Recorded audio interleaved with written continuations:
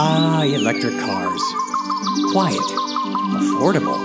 No pollution. Run free of charge with the electricity that just floats around in the air. Okay, so not so affordable. Average price, almost $62,000. Okay, some pollution. That is, in the manufacturing of the batteries during the extreme blight and trauma caused by mining rare earth minerals mined by slaves, many of them children, found mostly in China and the Middle East and some third world countries. But it is cheaper than owning a gas vehicle if you keep it about 20 plus years. But your battery will die long before that. And that's about anywhere from $1,000 to $15,000 to replace. Oh, and we have no idea on how to dispose of this unperfected tech yet. There's plenty of fossil fuels for all. They just don't want you to have access to it. They need all the energy focused in one place so they can fly their private jets, their yachts, and multiple gas-powered cars. But you do your part.